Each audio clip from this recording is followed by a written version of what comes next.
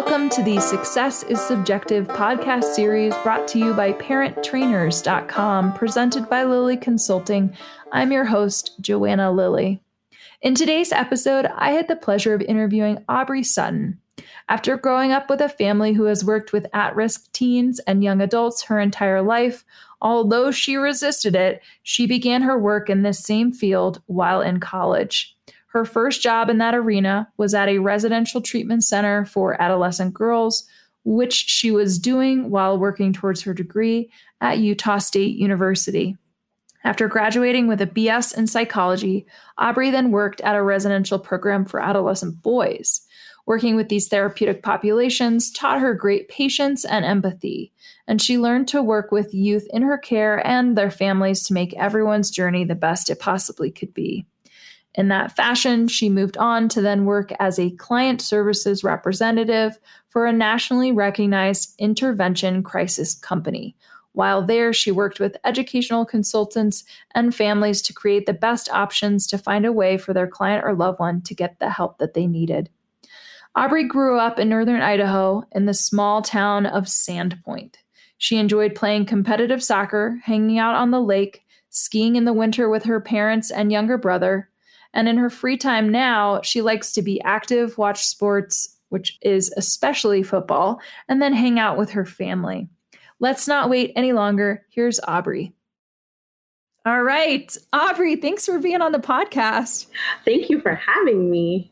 I'm so excited to hear your story. And for those listeners who are listening, I actually had the opportunity to interview Aubrey's mom. So we'll make sure that's also in the show notes. If you're listening, if you're interested in listening to two family members, then we'll do that. But today is all about you. So let's go ahead and get started. Why don't you tell our listeners a little bit about, where did you grow up and what was your family expectation and kind of the greater local community in which you were raised around post-secondary education? Sure. Yeah. So I was born and raised in North Idaho. So a really small town. Everybody kind of knew everybody. Your friends knew your parents, kind of thing. My parents, it wasn't so much a question of if I was going to college, it was kind of a when and where I was going to college situation. It wasn't really an option. I never really minded that because school always came really easy to me. It never was something I struggled with in high school or younger. I have a younger brother who was the opposite. He struggled in school. And for me, it was like, oh yeah, I'll go to college. No problem. Being at a small high school, I really wanted to leave. I wanted out of Sandpoint. I never wanted to come back. I wanted to go kind of to a bigger city, but not too far away. So we kind of did the whole touring colleges my senior year of spring break, everything like that. We were in California and Arizona and all these places that I thought I wanted to go. Reality being those places are pretty expensive. And even with good grades and scholarships and everything, those places are a lot for somebody who grew up in a really small town. I had under 200 kids in my graduating class. Wow. Kind of culture shock a little bit touring those schools. And they were like, yeah, you'll have 130 kids in your lecture classes. And I was like, what? I've never had more than 13 kids in a class ever in my whole life. So it ended up being, I went to the University of Montana in Missoula, Montana. And it was only 3 hours away from home, not crazy expensive. I got an academic scholarship and really thought, man, I got it together. I'm going to college, and getting out of Sandpoint was really the goal. And I achieved that goal. Okay, so you got accepted, you got the scholarship, you're like, all right, I'm going to Montana. It's only 3 hours away. So it's that's the perfect distance too, where it's far enough away where your parents really aren't going to surprise you. Exactly. At the same time, it's yeah, exactly. It's close enough where you're like, yay, I'm going to go home for the weekend. Right. Or it's oh, Thanksgiving. Yeah, I can go home. Or Christmas or any of those things. It was not bad at all. Or my little brother had sports games on Fridays. I was like, oh, I can go home for a Friday night game. No big deal. That was nice of you. So how was the actual transition then?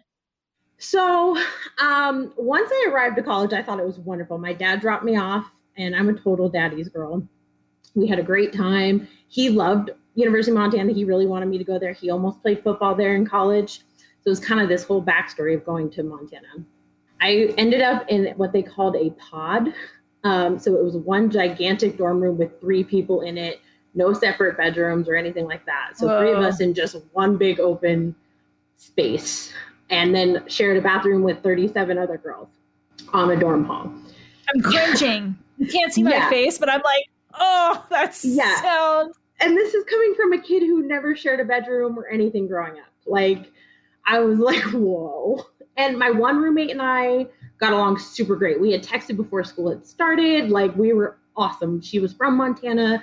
We were pretty similar, got along really well. Our third roommate never responded to either one of us, like our get to know emails or whatever.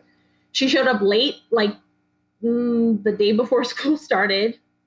For lack of a better term, super hippie, very relaxed, careless, whatever. The first night, Sunday night, before school was supposed to start, she came in really late one night, reeking of marijuana. And my other roommate and I were like, what? Like, culture shock again. Like, I was never around any of that, like, didn't participate in any of that. Like, I was like, whoa. About 3 a.m, there's a knock on our door, like pounding. And what? I open the door and there's like a 7-foot tall police officer standing there. So my other roommate and I are like, what? Our RA thought her bed was close to the door, thought we were smoking marijuana in our room because of her stench coming out from under the door. So they asked for all of our IDs. They clearly knew who the culprit was. Sure. But we all got written up because you're all responsible for what's in your room. And so we all had to go. Welcome to college, Aubrey. Yeah, exactly. And me being me, I called my mom. It was like, Mom, like, this is what happened. I have to go meet with the RA, like, director. Like, we had to have separate meetings and match up stories and all this stuff. And thankfully, my one roommate and I were completely cleared of all charges. Our other roommate had to go to classes and like all this other stuff. And she ended up leaving at semester. She just left a note when we got back from break and was like, thanks for being good roommates. Bye, guys. But so that was my first experience of my first night in college in a dorm room. And I was like, great. And then pretty much from there, it was hard for me. I had a really hard time because high school had come so easy to me. I had hardly studied. I took AP classes in high school. I did really well. And then getting to college, and I had to learn how to study as an 18-year-old freshman in college because I never had to do it in high school.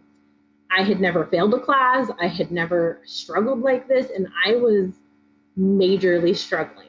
So I quickly became pretty depressed, really didn't like going to class, stopped really talking to anybody. I had 2 friends that we kind of did stuff together.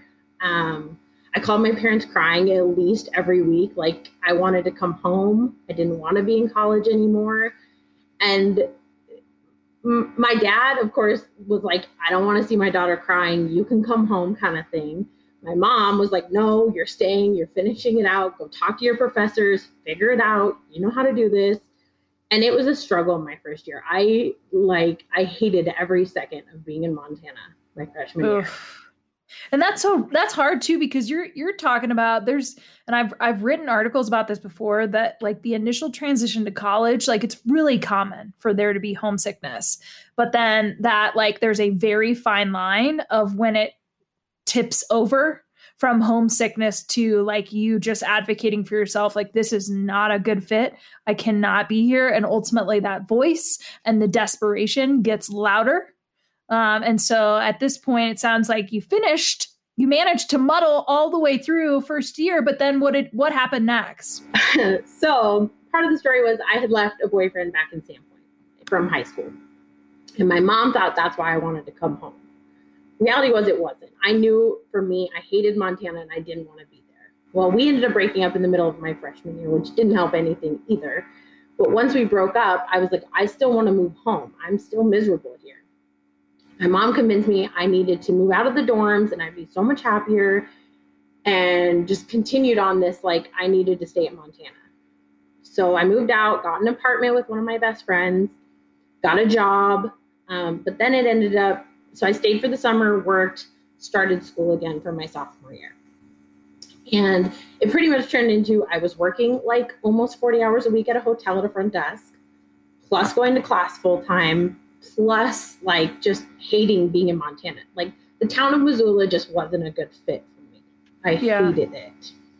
And so my grades suffered. And like I said, I had never failed a class in my life.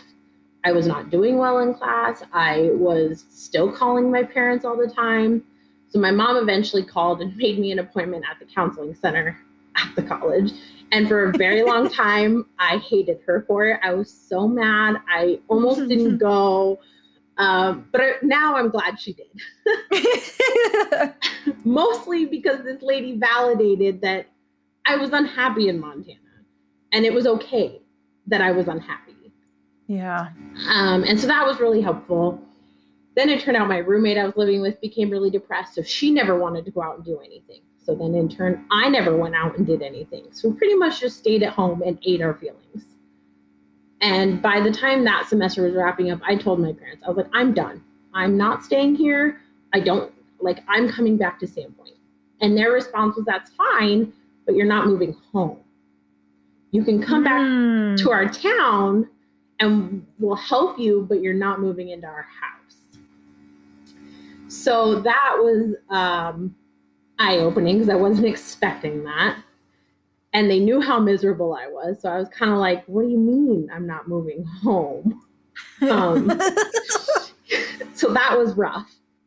At that point, one of my best friends from high school had just had a baby and was living in Sandpoint. And she's like, hey, I'm getting an apartment. Do you want to get an apartment together? Great. That's a wonderful idea at the time. So I moved in with her. And I got a job back at the restaurant that I had worked at in high school. And living with somebody who has a brand new baby as like a 19-year-old was an adventure. And then I kind of decided like I was miserable still. And I was like, I don't know how to make this better. And so mom's like, well, why don't you start taking a couple classes at the community college in Coeur d'Alene, which is like an hour drive from us. And you can take them online. And there's a satellite campus in Sandpoint. And I was like, well, okay. Because I didn't really know what I wanted to do anymore. So I changed my major. I had originally gone to college for athletic training. Hated it. Miserable. So, yeah, it was dumb.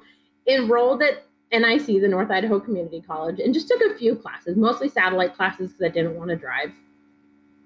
And started talking to a career counselor there. And she's like, well, your grades in psychology are great.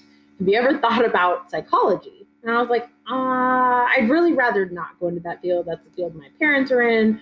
I've kind of tried to avoid it like the plague. And that was her reaction. She laughed at me.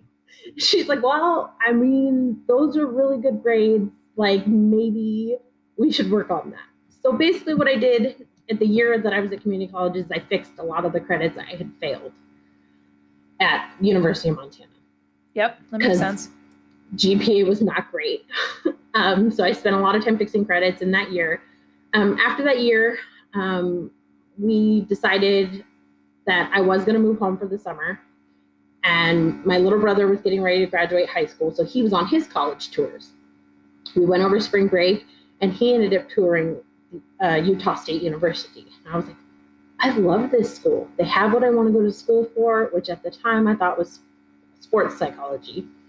And I was like, this is great. It's beautiful here. There's a lot of stuff to do outdoors. Like, I love it. So in turn, he got accepted there. I also decided to apply and go there, which is kind of funny. So I lived at home for about 6 months before I moved to Utah. Moved to Utah, not necessarily realizing the culture in Utah was what it was. I had no idea. We toured it. I loved the school. They had what I wanted. They accepted me. I was like, this is great. Moved there, and it was kind of like, oh, well, not quite what I was expecting. But when I moved there, I got an apartment by myself, which was the first time I was ever living like on my own by myself. I got a job at a restaurant that was like a bar and grill. So I met friends who weren't Mormon, and made really great friends. And I enjoyed living by myself for the first time. I felt like I had the space to be me and do what I wanted to do. Yeah. And I started school part-time when I went back and took a couple classes here and there. And then finally I was like, okay, like I can do this, and slowly started getting back into full-time. Part of the problem was a bunch of my credits didn't transfer to Utah State. They have a lot of their own regulations. Oh, so I ended up having to repeat a lot of classes and pay for a lot of classes that I had already taken. That was super frustrating. But moral of the story was I graduated with my degree in psychology, really decided to do sports psychology. You end up having to need like a master's or a doctorate. And it took me 8 years just to get my bachelor's degree. So at the point I graduated, I was like, I am done with school for now.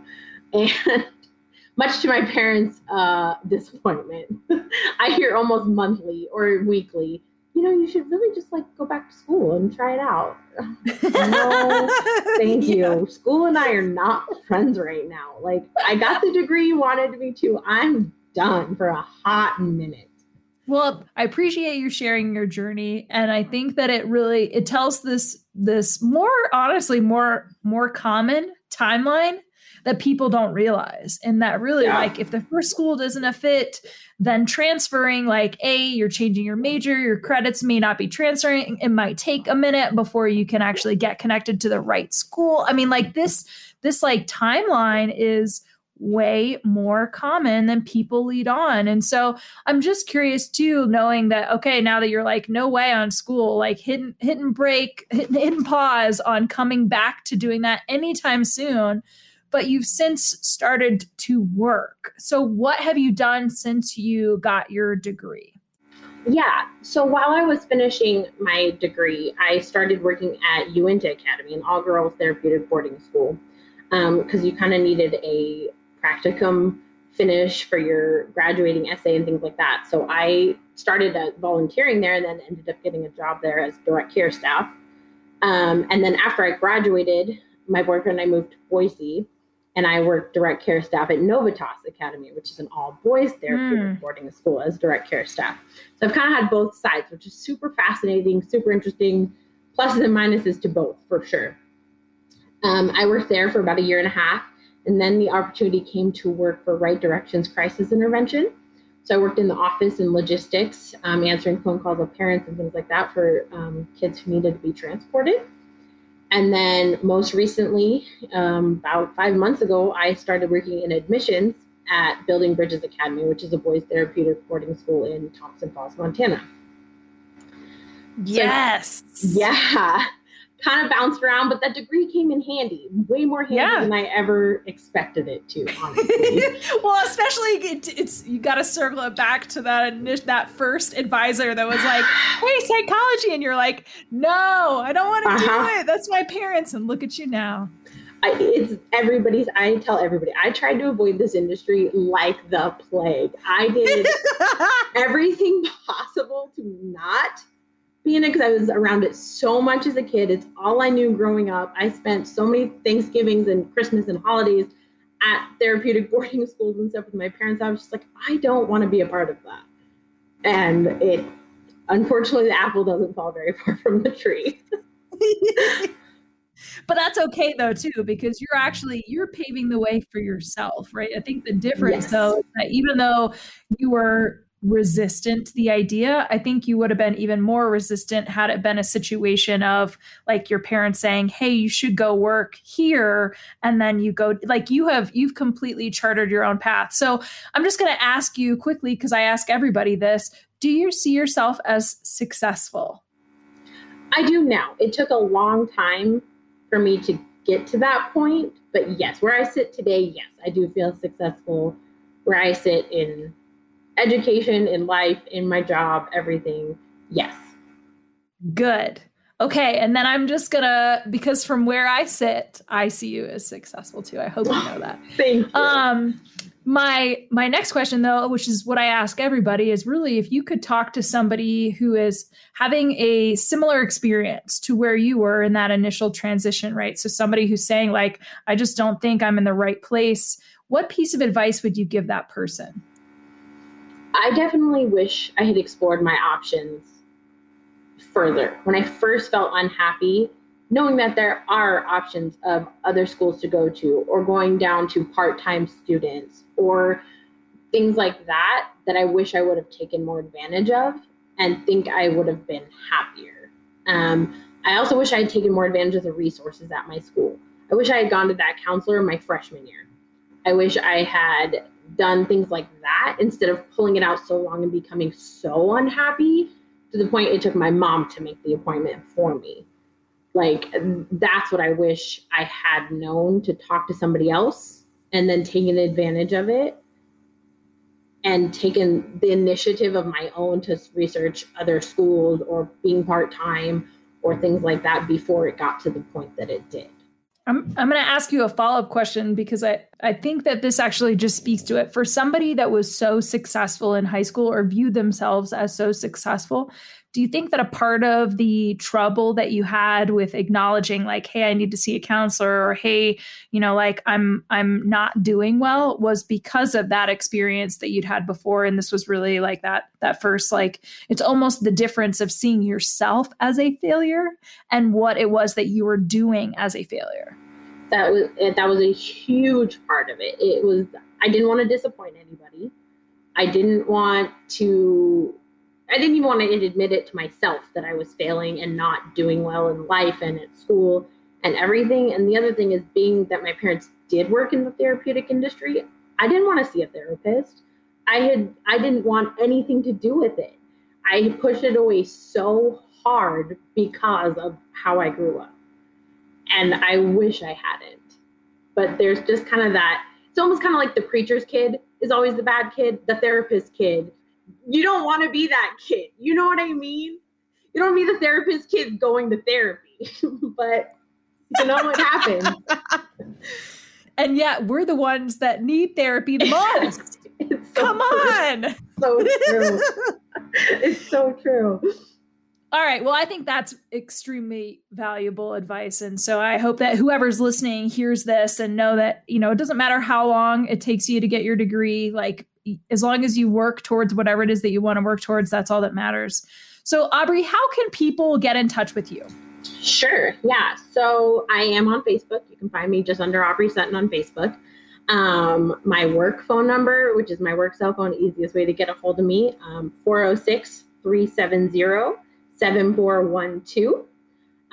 You can always email me at asutton, so SUTTON, @buildingbridgesinc.net as well. Any of those places, I'm usually pretty easy to get a hold of.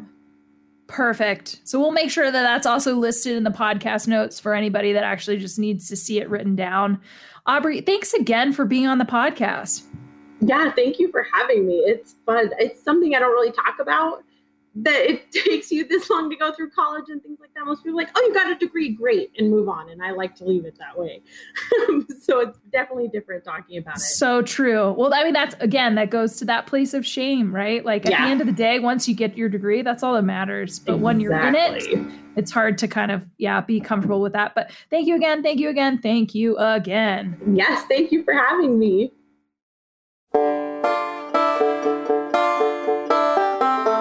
That's it for this week's Success is Subjective episode. I want to thank my guest again for joining me this week and for being willing to share their story. This podcast would not exist if it weren't for people such as yourself. Stay tuned for our next episode, where you can bet it'll be another amazing human sharing their personal story with the world.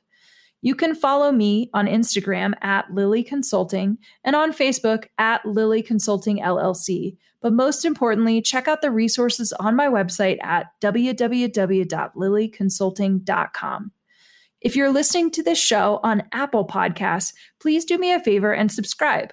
Also, while you're there, if you would be so kind, leave me a review.